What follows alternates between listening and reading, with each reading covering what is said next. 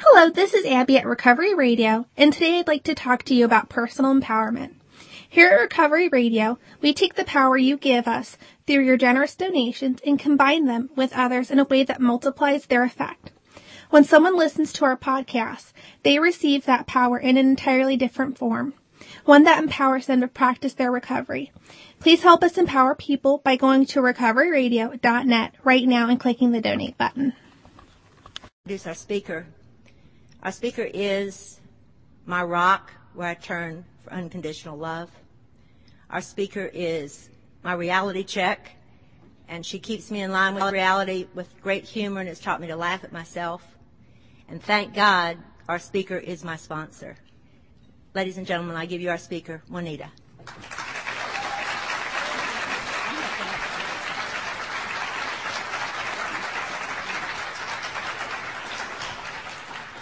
Oh, shoot, am I speaking?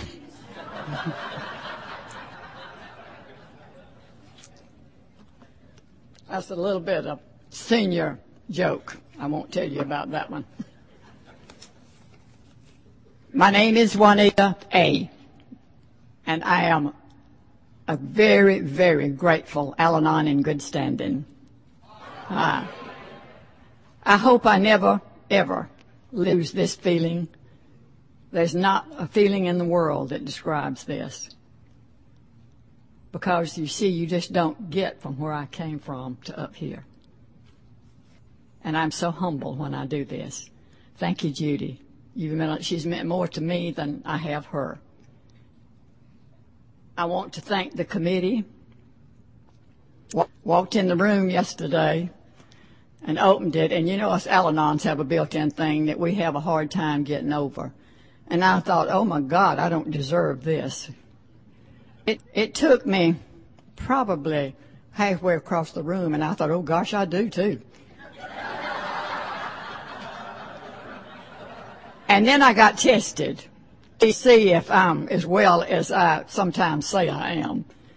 But where's the hot tub? I don't see it. It was wonderful.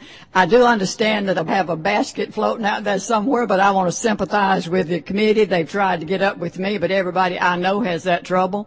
So we're going to connect. But I'm one of these Al-Anons that likes to get her ducks in a row. Always keep my ducks in a row. And I forgot to ask the committee, does Judy still have to be nice to me after this talk the rest of the weekend? I just want that taken care of right now. I was privileged to attend some of the AA planning meetings. Most grateful for the involvement they've allowed us to have with this convention. We all learn a lot from it. We know. I was here 7 years ago, and I should have brought my T-shirt. Been here, done that, had that T-shirt. But I got so intimidated. I was the only Al-Anon. And I thought, they may not like me. And I really been out of shape about that one until I had a reality check, and I thought I was married to one that didn't like me. And I gave birth to one that didn't like me. So what was I going to worry about? So I got over that one in a hurry. When I'm asked to do something like this, I just send myself on a trip that won't wait, and then I'm going to do a whole lot of good things, and I'm going to write me out a good speech, and y'all going to think I'm just the best one that ever has been. And I'd write these little notes and stack them up, and I'd write them and stay, and they begin to pile up, and I thought, now I got to stop long enough to kind of see what I'm thinking. And then I got to sorting them, and I got to throwing them, because I only talk shorthand. I don't take it. So I threw them all out. And then finally did what most every person that's willing to get up here. I let go and let God have it. And that's where it is in His hands today. I do have a message. I can sit out here and look at an alcoholic. I can read you like a book. And you're have a lot of training at that. And you're thinking, oh my God, I've come here on this beautiful afternoon and got away from the water and everything to hear another sweet little old lady get up there and tell us how to stay sober. Well, I want to assure you that I'm not even a sweet little lady most of the time. And I'm going to do you a big favor, so don't leave. I'm going to send most of you home grateful, because you haven't lived until you drank under my watchful eye.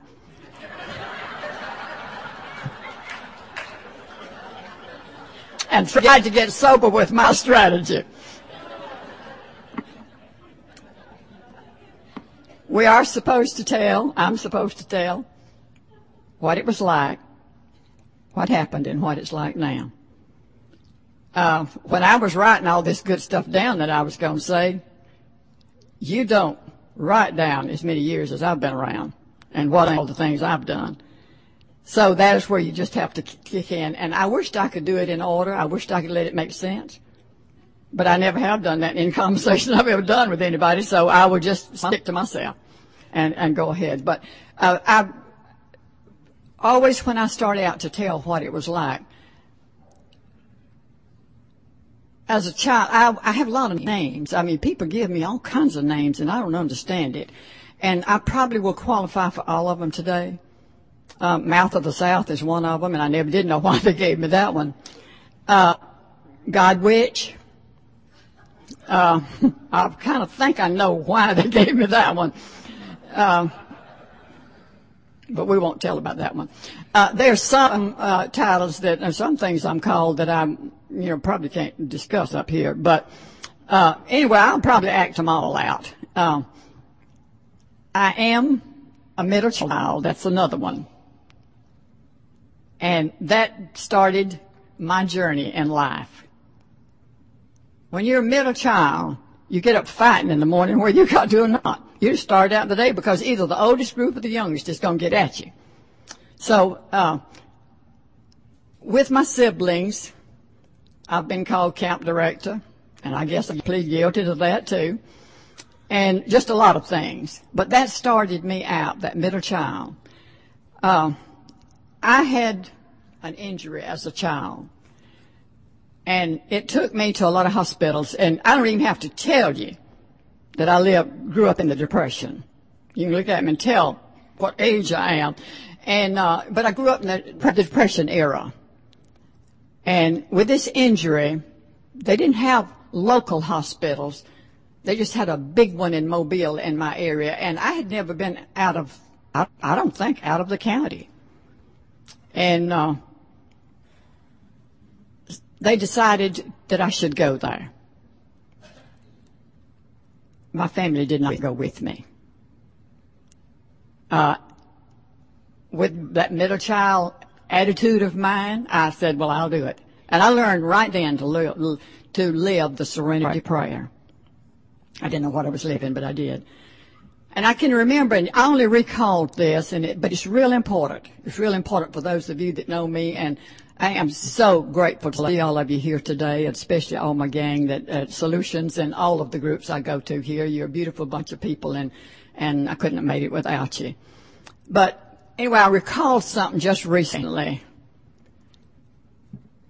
We was in a big ward in a hospital, and at night, I probably was 10, and there was a baby about 18 months old in a crib by me. They just lined the beds up, and that little baby would cry at night.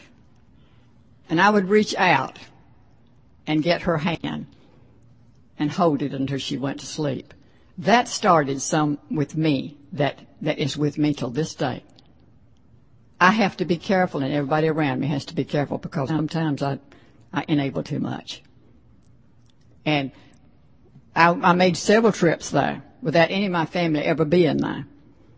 I can remember one time having a cast on, and it didn't feel right because I'd had them before. And I kept trying to tell them something was wrong, and, just kid-like, they didn't. And when my toes started turning blue, they decided, oh, that's on too tight. Well, I could have told them that. So we had to cut it and redo it. These are just some of the experiences I had. But it's real important part of my story is because I learned right then how to depend on myself and I started out saying, I can do it. I can do it. I can lick the world. And I've had pretty much that attitude until alcoholism came into my life. I don't do a lot of horror stories, but I do need to qualify, or you won't relate. And I share something, and it's been real funny to me that when I qualify, I say I am the widow of an alcoholic. I am the mother, the grandmother, the sister, nieces, and lots of friends that are alcoholic. And so I really do qualify. Years went by, and I graduated from high school, made several trips to that hospital, learned an awful lot. But today, extremely, extremely grateful that I had that opportunity. As I was going about my merry way, I was born laughing until alcoholism came along. And that was one of the greatest resentments I had, that it wiped away that laughter of mine. There was a young man that was having a lot of problems with life. His father became ill, and he assumed the head of the household. He was my brother's best friend. I didn't even know what happened to him. There was 5 years difference in our ages. And, I'm a mean little kid. I think I don't know whether I told you that one or not. But I always like to tell him that I married an older man. I tell everybody that, and I would leave out that it was just 5 years difference. But that is the difference in growing up. And I didn't even know where he was. One day I got a letter from him. It was, and I always qualify this was World War II and not one. I got a letter from this young man. And it had been years since I even had thought of his name or anything. He was in the Panama Canal Zone, and war had been declared. I waited 2 or 3 months before I answered the letter, and he was my brother's best friend. And you know the rest of the story. I married my brother's best friend. He came back to the United States on a cadre. Some of you out there may be old enough to know what that was in the service. But he came back to retrain. And we had a real long courtship. I believe it was 6 weeks. He called to me from Spokane, Washington, and asked me to marry him. And I left without even telling my parents. I was in another town working. I didn't think about that until about 4 years ago. I have a granddaughter. I have 2 or 3 granddaughters, but this one is special to me. And they was going to let her parents were going to let her go to California and work, Colorado and work. She's 20. And I said, my God, I don't understand that. I don't understand it. 20 years old, and all of a sudden I had another reality check. That's the age I was when I left to go to Spokane, Washington from Alabama to marry this man. My life was uneventful until Charles came into it. Because I always knew that my life would be good, but I was just waiting. He was every woman's dream. He was a tall, handsome soldier boy. And we lived in Spokane, and he planned a beautiful wedding, the whole 9 yards. He had met some people there.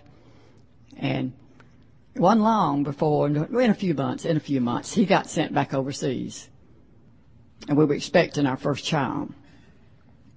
I went back to Alabama to live. And here again started another path for me. He didn't see our son until he was almost a year old. He did not bond with him. It's difficult to have a child and not even know where your husband is. The wars then, they didn't tell you anything, and I had no idea where he was the last 3 months of my pregnancy. But he did come home just short of his first birthday, but they didn't bond. I bonded for both of us. So this was my boy. He was extremely special to me. And my husband got out of the service, and we started our little life. And then Charles's daughter was born. A lot of people, when I tell that, thinks we had different husband and wife. But that was his daughter. He bonded with her. And they worshiped the ground each other walked on.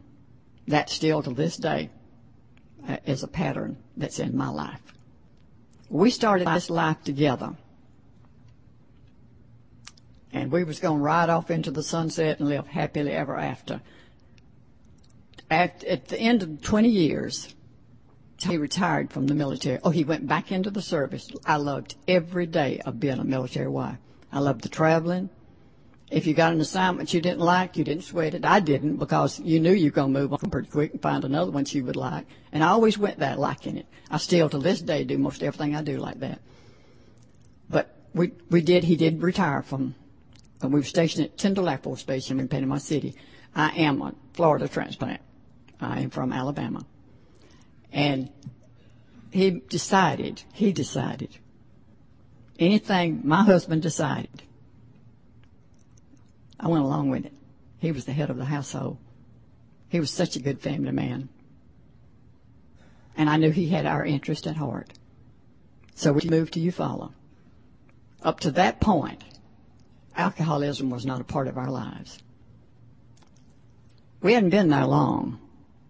And there's some people here that lives near Eufaula, and they old southern aristocratic town. And you had to fight really hard to belong, because they didn't have many new people there at the time we went. And things began to happen. I really didn't even know what an alcoholic was.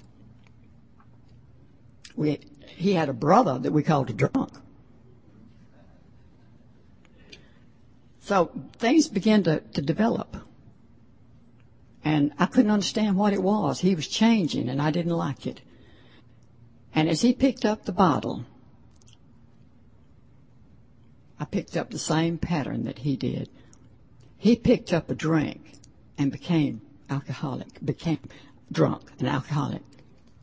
I picked up the alcoholic and got drunk on control. His obsession was what was in the bottle, and mine was to keep him out of the bottle. I was one busy woman. Even went to work for him. And I would not recommend that to anybody. And I think at Charles, at this point, I really did want to make sure that I qualified to be up here today. When he did the count up on marriages last night, I thought, well, I don't know that I belong here. I only had one marriage and one husband. And so maybe I missed something. We'll never know. It got worse and worse. Of course it did. I was one of the Al-Anons. I'm the saver in the family. And I never did pour it. The only drink I ever poured out in my life was my own. A neighbor and I I had a resentment about that a long time. And we saw him coming, and Charles coming, and she loved him too. So we dumped our drink. We'd had an afternoon drink, we dumped it down the sink. Charles could hardly get in the door when he got there. So I kind of resented that he had his drink and I didn't get mine. I'd never heard of Al-Anon. In that little town, I would have been afraid. Today, I would not. I've been back up there to speak, and I felt like I had gone full circle. And we decided that maybe we'd come back to Panama City. And I really wanted to, because I thought I'd find the man I left here with. But we brought us with us. And we brought an awful lot of baggage with us. We just went all of the things. The only reason I didn't do all of the wrong things is I didn't think of them. But when it got really bad, I did try everything. I did manipulate and maneuver and get him in a few hospitals. And we got a doctor that was going to tell us how to do this. And you would set up these sessions. In the first 15 minutes, you talked the first trip about what you liked about each other. I had the hardest time filling up that 15 minutes. And then we were allowed to go out to drink, 2 drinks. And Charles's pretty blue eyes lit up, and he thought, oh, my God, I found me a doctor. Then we went back to tell what we didn't like. Oh, boy, I've arrived now. So I had me a long list. And I went overtime. And have you ever sat in the presence of a doctor telling an alcoholic everything's wrong with him and then go out to a peaceful, quiet, to drink dinner. That ended the sessions. And I continued to be just as crazy. Finally, as a last resort, I went to the minister. I wouldn't. And this is another one of those God things. I had Baptist background, we did, and this was a Presbyterian minister, and we were stationed in Alaska with some friends, and they told us all about their minister. And it made me want to go and hear this minister. So he became our minister. We joined that church. And as I say, the last resort was to go to him. And I think the reason I did, he and Charles was going to a church meeting one night. Charles showed up drunk, so they both missed the meeting, and I think Rich kind of felt like there was a problem. But anyway, I didn't want to go to him because I was afraid he would tell God that I was out of control. And heaven help anybody when an Al-Anon gets out of control.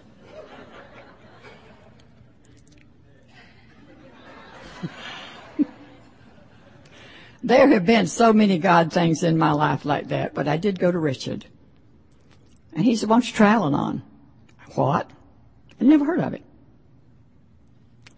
But he was going to take Charles to his first AA meeting, but he was going to have somebody meet him. And in Panama City, those of you that didn't get to go to East Beach Drive, that was the only one that had that meeting place. I was so afraid to go down there in the daytime.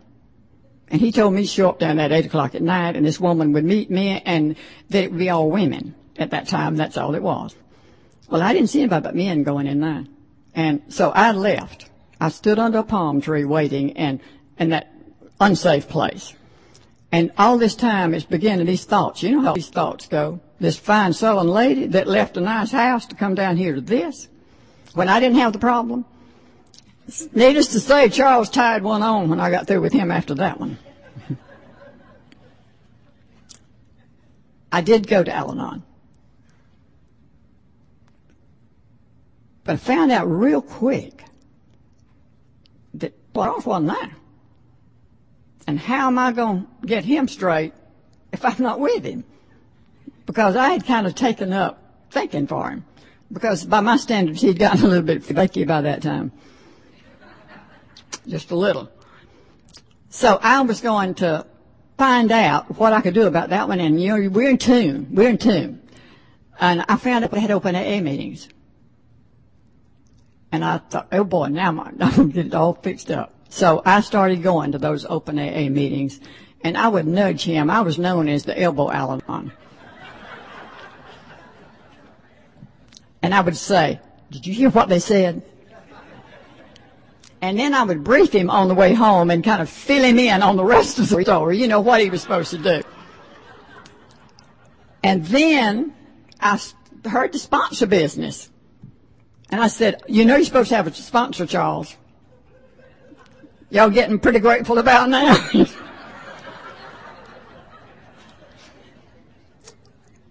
He named 3 of the finest men in town. He said, "Tell me they were his sponsors." I didn't know you didn't supposed to have 3 at one time. And it satisfied me. You know, I'd accomplished it. I'd gotten him some sponsors. Anyway, I do not count, and I'm going to get into my years. Alcoholics get up here and tell your sobriety dates. You're going to get to hear mine too. But I don't count all of my years. Everybody to their own opinion. But all of a sudden it dawned on me, I can't count those years for coming in for the wrong reason. The only thing good that came out of that is I knew where to come back to when I was ready. But I didn't stay.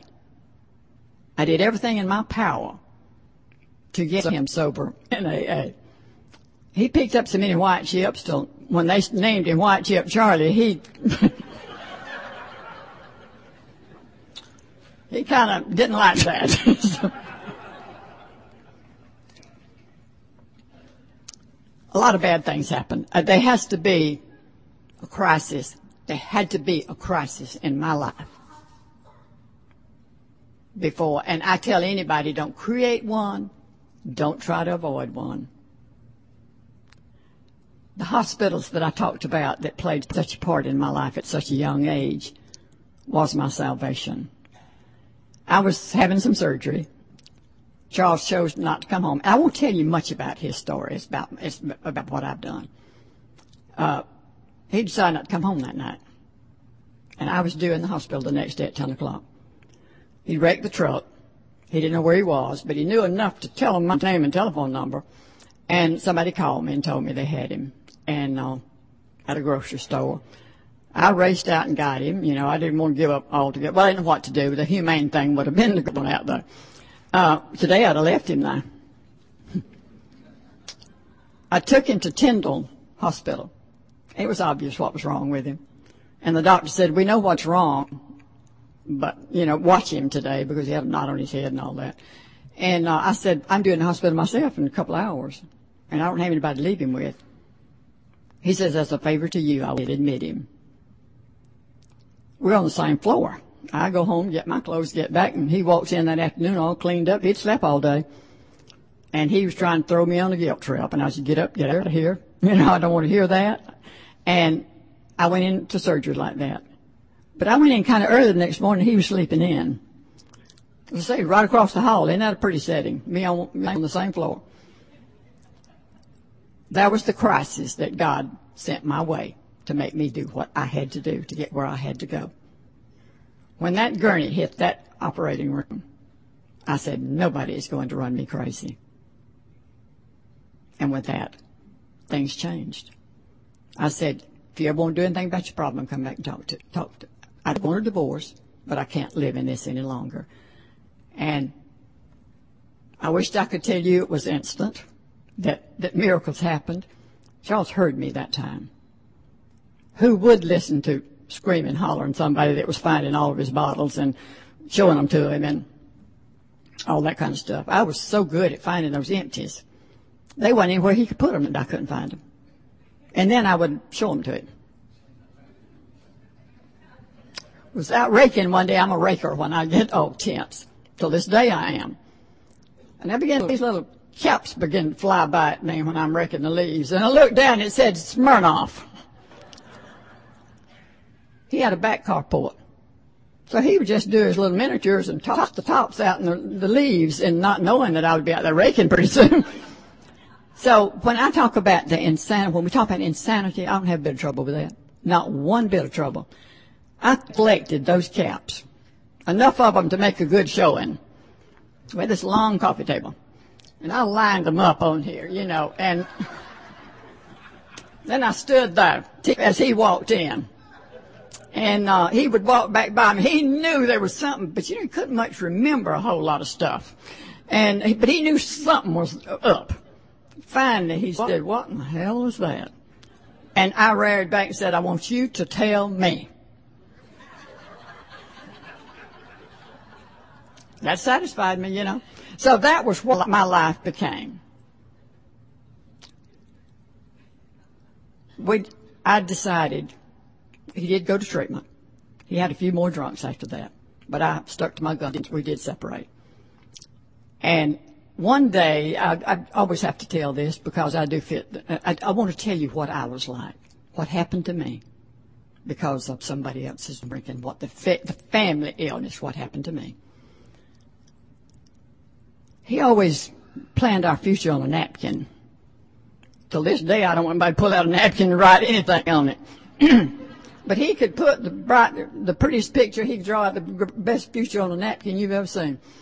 So he had a little too much. I like to call it research. You know, he was really into his research. And he told me that he was going to get a divorce and that he was showing me on that napkin what he would give me unless I married some sorry SOB. And my finest hour was when I said I'm not in the habit of associating with sorry SOBs until now, that is. I will tell you that that's what I became. I was not proud of what I became. Because, you see, I know this man wasn't an SOB. During the time that he was doing his research, we had a real special guy in my life. that was doing some research. And they researched together. I met this person at when he was 18, and he's the one that gave me the God Witch name.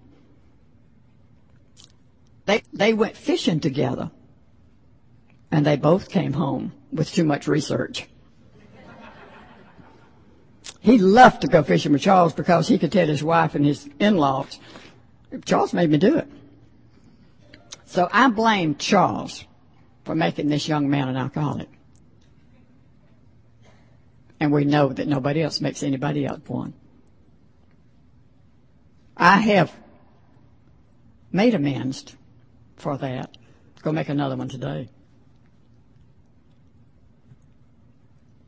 I did get in Al-Anon. But that time, well, Charles went to treatment. He did go to treatment. And the first week, they would let him come home and get their car. Now, they're not set up with an alcoholic. Let him out of treatment center to come home and get his car. And he told me what he was going to do with that program. He was going back over there, and he was going to tell that head shrink what to do with his program. Very gently, I told him, it's up to you. You have the most to lose or gain. I hope you will stay. And he told in his story that when you used everybody up and your family is usually the last to go, you're either going to do something bad to get out of it. And he chose to do something bad. He stayed. And he wanted to move back home. That's the hardest decision I've ever had to make. I could sleep at night. I had some peace. And I didn't know that I wanted to try that again. Had a son that was very supportive. But her daughter stuck her head in the sand and didn't believe it, and that gives her trouble today. Wayne was the one that, and I can never forget that. He was the one that stuck by me the most and dealt with his daddy because his research hadn't started at that point. Charles did go to treatment. I did agree to let him come home. But I think I knew without a shadow of a doubt, if you ever pick up another drink, it'll be over. I will not go back down that road again. That time I came back into Al-Anon. And that time I came for the right reason. And that's the year I count. Things are going along pretty good. I'd like to tell you that the Bluebird of Happiness moved in immediately. Didn't do it. And I fought real hard about that one. I was a grandmother. We finally had those 3 granddaughters and a grandson. We got that one grandson that is the apple of my eye. Some of the time. But anyway, we was doing our thing, and that's the way it's supposed to be. And I thought everything's just going to be okay. You don't drink that many years, and you don't react that many years, and it's going to be okay just overnight. Communication was just kind of a big problem. Just a big problem. I wanted a banana bush planted. I like to tell, this is a true story now, some of the things I tell, I don't mean what I've told is not true, but something I read sometime that fits it better than I can. But I wanted that banana bush planted. There was a sofa, that long sofa that I had put those caps on, looked out into the pool, and it was a screened in, and I wanted a pretty garden at the end of it. Well, he said he wouldn't live. But finally I won, like I did a lot of times, and he planted it. Our conversation every morning. Now, communication just went out the window with this alcoholic family. To me, he got up first, made coffee, and was sitting on the couch, had read the paper, every bad thing in it, so he could tell me what all bad was going on. And he'd say, that banana bush is going to die. I'd say, I don't think so. Yeah, I think it's going to die. Somebody asked me one day what happened to it, and I said, it died. We smoked it to death.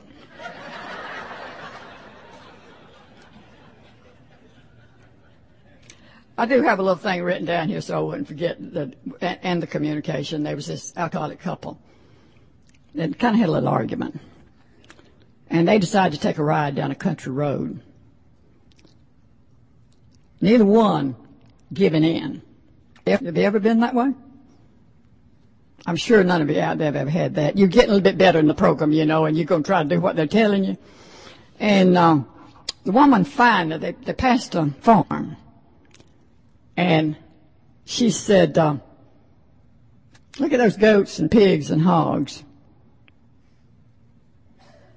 Are they your relatives? He said, yup, in-laws.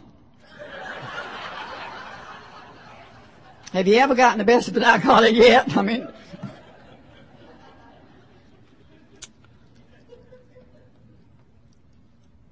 these grandchildren they never knew their grandfather as an alcoholic. Thank you, Lord.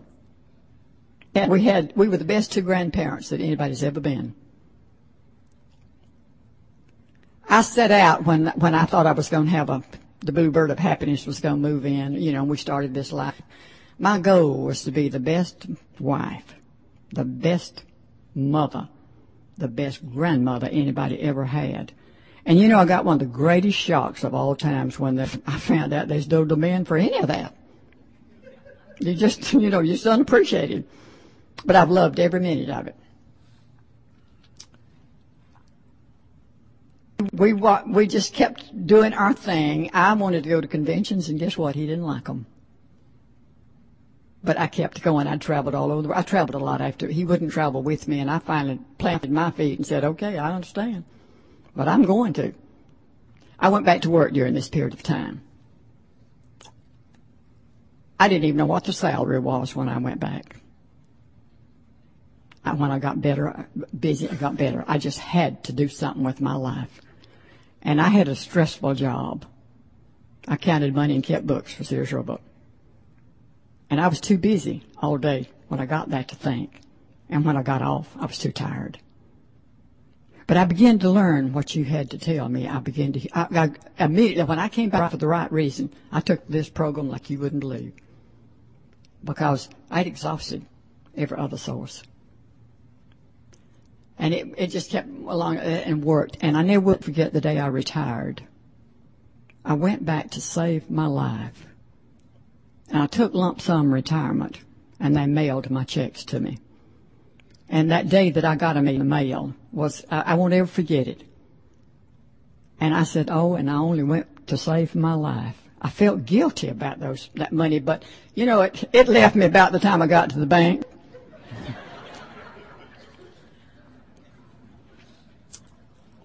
I don't live in the town with any of my children.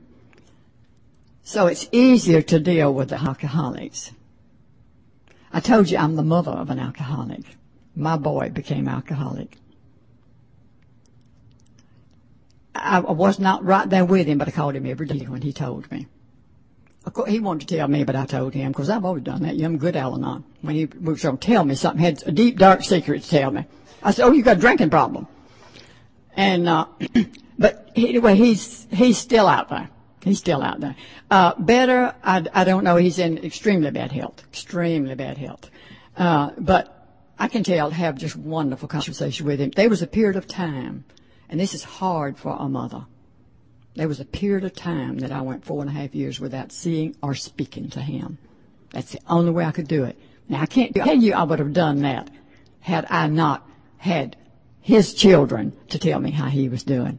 I don't know till this day if I could have done it. But it got me where I needed to go. I just had to detach from it. The daughter she knows her daddy had a problem, but yet she can't quite get it. She only saw him drunk one time. I take credit for that situation. She loved him so much that I just couldn't bear the thought. I think any mother would protect. I couldn't bear the thoughts of her seeing him like that because I knew how it made me feel. So she knew nothing about it. And when it became necessary for her to know it, she didn't believe it. She saw a raging mother, but she didn't see a drunk daddy. So she didn't understand. It causes us problems till this day. I've come a long way this year. Come a long way. Anytime I'm asked to talk, and please don't turn it down if you ever ask to, because what it does, it's not what I'm doing for you. Oh no, it's what you're doing for me and what I do for myself. I had to do a lot of forgiving. First of all, I had to forgive me. And then the amends. I've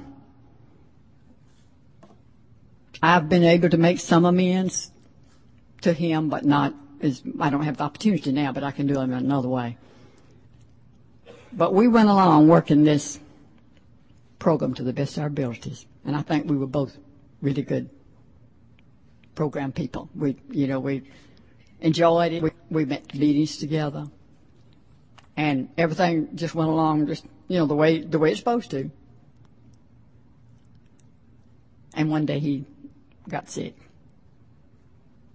and he had a heart attack, and they flew him to Keesler Air Force Base. And I want to back up and say, when we came into the program, when I came to Al-Anon, there was such a fine line between love and hate that I could not have told you which was which. I didn't know that if I did love this man again still, I didn't know if I ever could if I didn't. But I was willing to give it a try. We had been married 20 years when he became alcoholic. So I thought, well, I'll just give the best shot I can. My sponsor told me, and I did get a sponsor. I do believe in that strongly. I believe in the steps. I believe in the traditions. That's what's got me where I am today. I chose the readings today because I can remember, and that's another forms of amends to my husband. When I first saw those steps, when I was doing the elbow Al-Anon into him, I heard those steps, and I thought, oh, Lord, they must have written them for him. Of course, I changed a few words to fit. And I would judge him, and I took his inventory, and I loved taking the 10th one. But, I didn't do it like the book tells you. I continued to take this inventory and promptly told him about it. But I didn't know when I got here and picked up those steps, and I thought, I've seen these before. So thank you, AA, for letting us use your steps and making us have a better life. Can't tell you when I say the word, and as I say, I talk like I'm talking in shorthand, so just bear with me. I can't tell you what it means to see the two programs come together. It's been a wonderful experience, and I value. We have double winners in our group.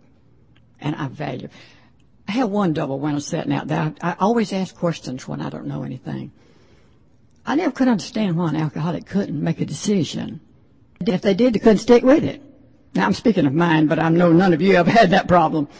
I can tell that you all had it together. But I asked her one day after I got to know her, I said, tell me something. Why is it that they can't make a decision and can't stick with it? She said, oh, real simple. There's two reasons. One is they may not can. And another one, they just may not want to. Oh. I understood that one. But Al-Anons wouldn't about let anybody know that you couldn't make a decision. You're going to make it up if you can't make one. And you'd die before you'd let anybody know you're not going to live up to it. So you see, I understood that one. That one also told me one day, that meant so much to me. I was having struggles with this daughter. And I said I was disappointed in her. And she's a girl, a daughter anybody could be proud of. Anybody. Real smart, bright girl. But I was struggling. And I woke up the next morning, I said, it's not her I'm disappointed in, it's me. Look how long I've been in the program. And I'm still caught up with this. She said, oh, you found out you're human, huh? And that's meant more to me. It released me to know that I am human. So these years have gone on. The granddaughter probably has 15 years now of sobriety. She is the mother of the smartest two kids walking around. Judy was so proud of her first grandchild. This is what sponsors do to sponsees. And she called him, and I did all the right things. I congratulated her. But us Al-Anons was always going, yes, but something.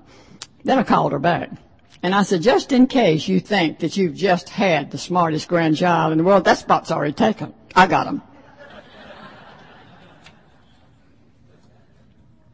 But I continued to work this program to the best of my ability. I do a lot of service work. I have a soft spot in my heart for newcomers. Without them, I wouldn't be where I am today. And I'm going to, we're going to have a surprise today. I want to talk a little bit about this year.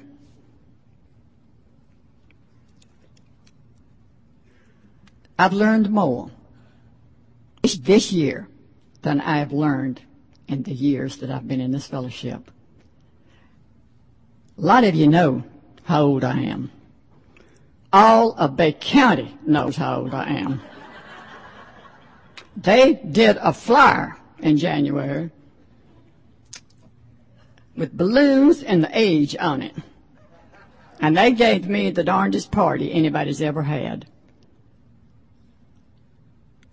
They got me out of control. They asked my permission for a date. And that's all I had to say about it. My kids, all of them, and I am the mother of all of that bunch. The two things that they want to get on me is me out of control and catching me where my socks don't match my outfits. They had me out of control with that party. But it's the greatest thrill of my life. Age came too. Age is the day. See, I told you I counted money and I did figures, so I have a feeling about all of that. This birthday had a 0, and it was the 80th. There's a young version of me out there. I want y'all to know I drove myself out here. I still have my original hips and knees.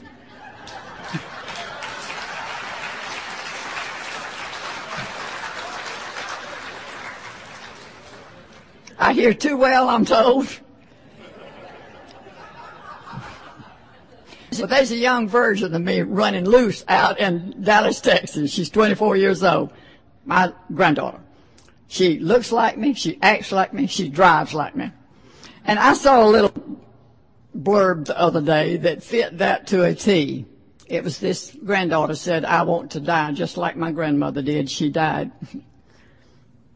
in her sleep, with a smile on her face, in her sleep, died at peace. Not screaming and yelling and hollering like all the ladies that was riding in her car with her.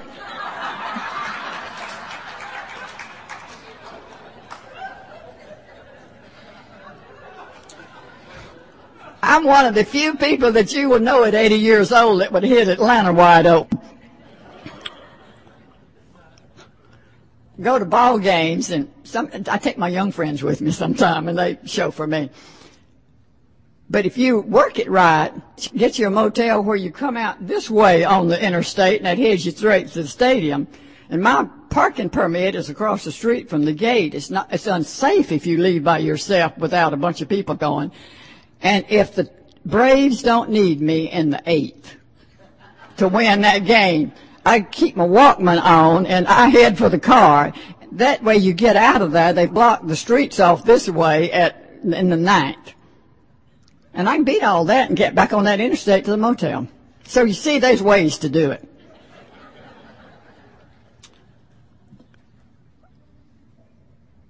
Getting old, everybody's going to get old. But you don't have to be old. And so that is, I love it. And going back to that communication business, I saw a little thing the other day. Just a little cartoon thing. This man was wanting to be romantic with his wife, and it's AA and Al-Anon people. And to sit and swing one night, and the moon was shining, and he looked over at her, and he said, in the moonlight, your teeth shines just like pearl. And she jumped on him and said, who in the world is Pearl, and what are you doing in the moonlight with her?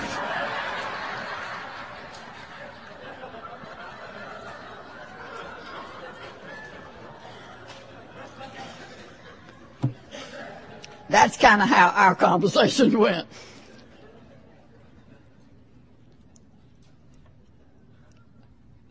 This, I've learned just in the last, but I want to talk about the years, the next 0. we would have been married 60 years this year.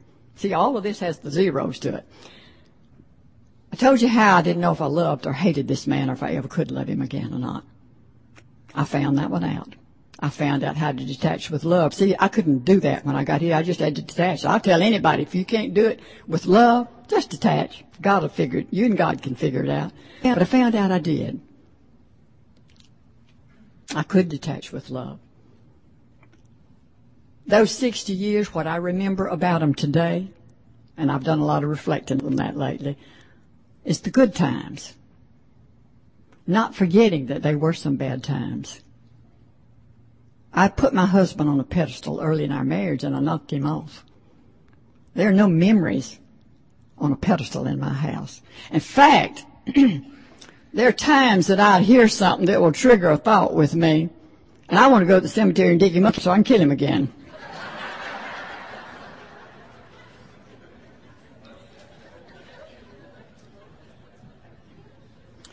I wanted to make amends to my husband, and I did make some. And one of the amends I wanted to make to him, have somebody bring me down every time I turn around. And I was going to make an amends to him because I planned his funeral when he was drinking. And I was going to wear a red dress, paid the insurance up so I could have it. I deserved it. And so I had this fantasy. My biggest problem was, how in the world am I going to look sad? Especially with these two children.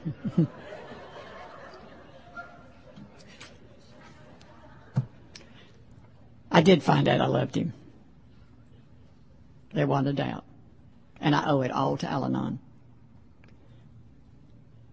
I told you I didn't tell you how long I've been in the program. 30 years that I call active 30 years. I do not count the ones that I came for the wrong reason. I came only to get him sober.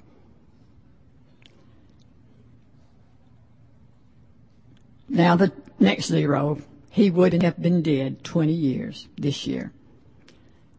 And I look back on that, remembering more good times than bad. Grateful for the journey. Grateful for the journey. I have these two I can't call them children anymore, son and daughter. Recently, and this is real fun, I got tested. Are you going to get up there and walk the walk that you talk? So God's done a number on me. Had a little bit of a problem, legal problem. It looked like it was going to be with a landline. And I did my homework, went and checked it out, what was legal and what wasn't, and they got legal. Loved the couple that was involved. But God, you have to take care of yourself, really. God helps those that help themselves. And got it all straightened out. I would have missed one of the greatest blessings in the world. She was pregnant with twins. I got to be a part of every bit of that. And had I not done what this program told me to do, I would have missed that. I got a call from her in the hospital shortly after those babies were born. And now, I'm going to talk about the grandson. I had some blood work done recently, and it showed up mysterious, nothing serious. I didn't understand it.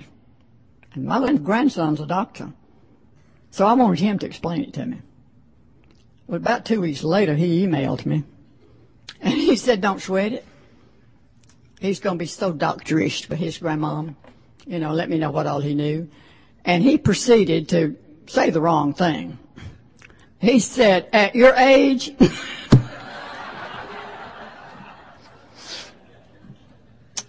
you are so lucky. See, I'm not on medication. I'm still bragging about that because I got in under the wire after this one. And he said, at your age, anybody would give anything to be that healthy. But you see, that little boy also bragged to his doctor friends. My grandmom's 80 years old and she's not had any medicine. So he was proud of it, but he was going to be the doctor to me. Well, I was so mad with him. And then he told me some things to do.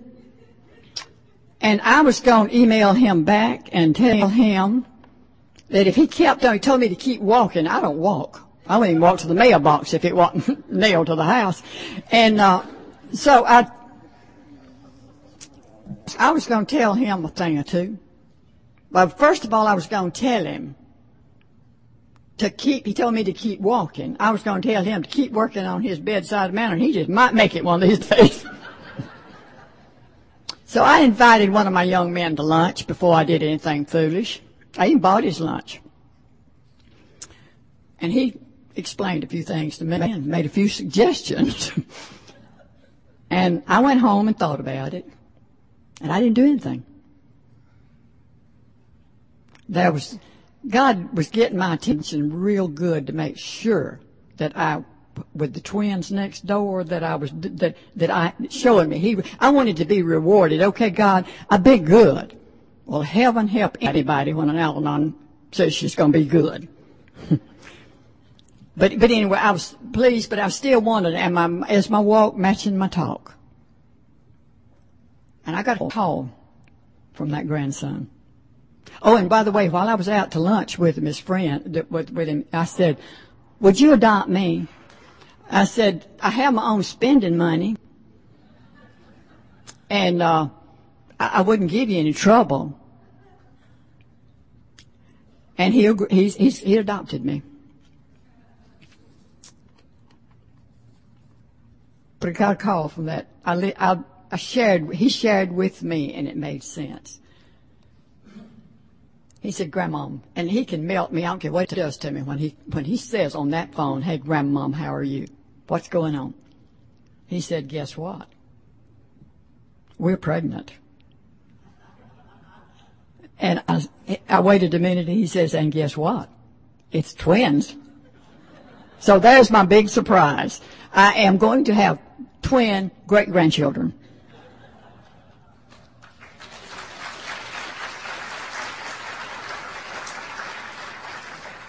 The point that comes home to me the most is I couldn't have missed it. If I had sent him that email, I doubt I'd have gotten the first call.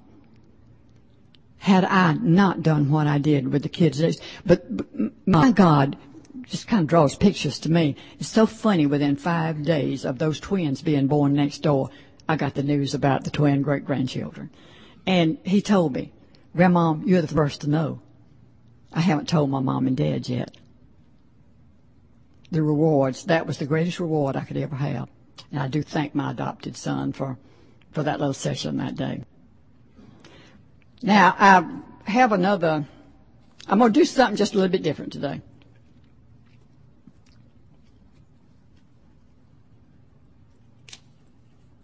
And I hope I'll settle down just a minute with this one. As we work the program, and I have not all of you done the steps that are here just about. I'm sure you have. And there's no way to cover all of it in an hour's time. So if you haven't read them today or your readings, go back out and read them. But in struggling, I hear a lot about fear. And as I looked out that window today in that gorgeous, gorgeous view, and I thought about venturing out. If you want to see more of the ocean, you're going to have the courage to leave the shoreline. Think about that one. And as you walk the beach today, and I tried to look it up. I think it's the starfish, and if I'm wrong, there's going to be plenty of people out there tell me when it's over about the starfish. But I think it's the starfish that if it washes ashore, they'll die. And this person was frantically trying to throw them all back, and somebody came along and said, what are you doing? And she said, oh, they'll die if I don't get them back. And said, well, you can't save everybody. She said, be it if I save just one. So anytime I give you a little bit of me, if I can help in any way to save just one thought. But I thought about the fear. Just think about it with the Gulf first and then the ocean, and how fearful that would be. So is life. When we make a change to try to deal with it. But we've got to be willing to have the courage to leave the shore. And that's the scary part. I told you about this young man that my husband drank with. 4 years after my husband died, this young man called me, and he had been to treatment and wanted to see me. So today I hold, and I didn't manage to lose it. I have my husband's silver dollar. It had 9 holes in it. So I went to see this young man, and I said, one day at a time, this is going to be yours when you get 9 holes. That was a form of amends to him, my husband. So I had the pleasure. Last month, he called me. He was back in town. I wouldn't give him the silver dollar because, you see, I'd learned enough by that time to know that's all it would take to give a new, sober alcoholic with 9 holes already in it. He had 9 years the next day. But the Al-Anon that gave it to him would take credit for him making those 9 years. So, don't want to forget to tell about Biloxi, Mississippi. That's where my husband was flown when he had the heart attack and the cancer. Working this program to the very best of my ability, and him his, I had the answer to whether I loved him or hated him or not. I was at the hospital that night. He only lived a week and a half, and I was at the hospital, and I left because he was on cardiac ward, and all I left to go to the guest house. And the very last words we spoke to each other, I said, I love you. He said, I love you too. And we meant it. Got a call the next morning to come back to the hospital. He was dead. He had died of a cardiac arrest. I had a car over that. Of course, I'm in the car coming home. And that was the best 6 hours I've ever spent because all of you that was riding with me. I reflected back to those, what he had given us and what almost happened to a couple. So I did find out, and I was so grateful that that was the last words we spoke to each other.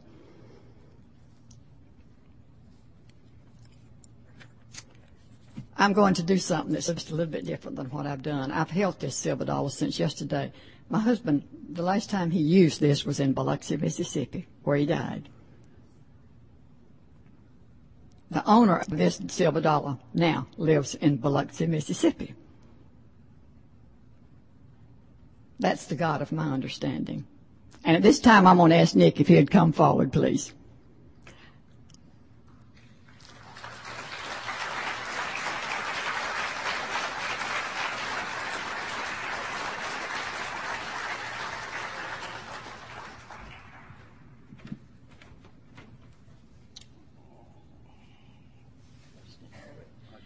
There's something I want to do as well.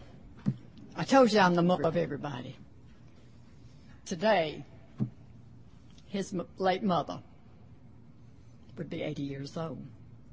She was a friend of mine. And I would like to have a hug from her.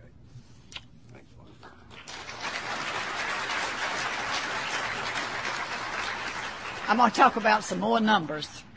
I want to talk about how my program works. It is with hands held out.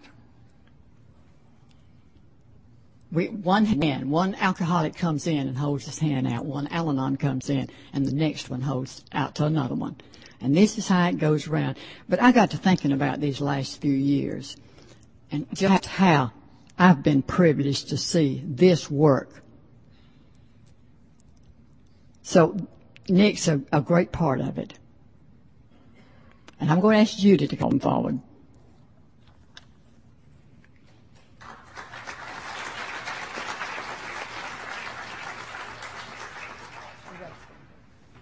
These two have never met each other. Judy, this is Nick. They sort of know each other. Sort of related. We want to tell you how, I wanted to tell you how this program works. Well, my husband, he had 9. I have the 30 years. My husband had 9. Nick celebrated. He called me and wanted me to come out and help him do his 16th year this summer. So he has 16. Her son and his son grew up together. And they probably did a little research. Her son now has 7 years in the program. We was at a convention. I didn't know Judy. And we was at a convention out of town, and she was there. And it was in hospitality room, and got to talking. She'd had a physical problem that she'd not heard much about. She was praying that just she could meet one person that had that illness. My niece has. They've communicated. Judy and I became acquainted, and I became her sponsor. Found out later that my son and her husband did research together. She has 17 years. Her husband has 17. There's a lot more people on here. Their daughter, Hillary, has 15. Robbie has 7. I totaled that. Collectively, that's 111 years of one person holding out a hand to another person. And isn't that the neatest thing?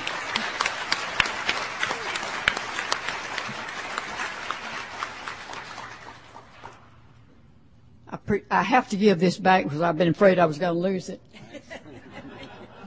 You can stand up here with us. I appreciate all of you being here. There's a lot of things once I leave here I wished I'd have said. But when I turn it over, I have to know that it was God's will, not mine.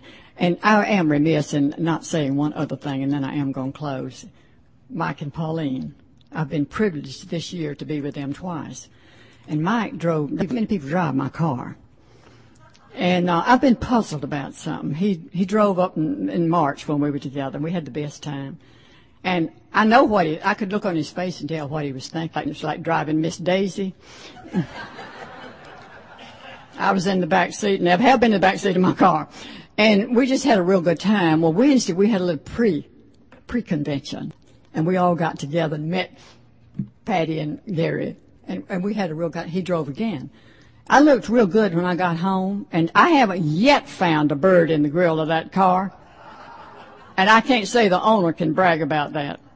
But I've just wondered how he manages to miss the birds, and I can't. But it's been fun. I appreciate all of you being here, and I love you all. And I do like to close with the declaration when I mentioned holding the hands and one hand to another. Al-Anon has a declaration, and it's when anyone, anywhere, reaches out for help, let the hand of Al-Anon and Alateen always be there, and let it begin with me. Thank you.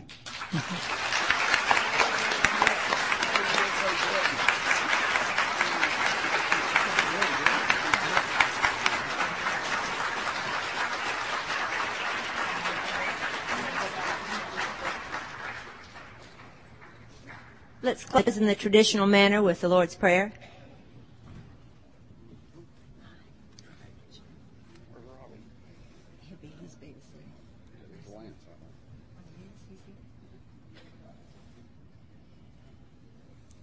Whose Father?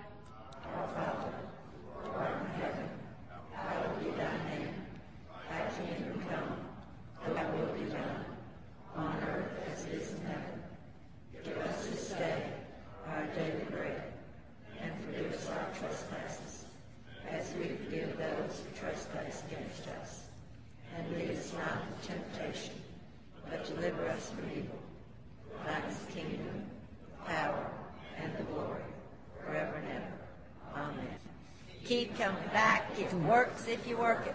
Did you talk to him? Not Tony. He's watching. If you want, Brady, if you want to come out.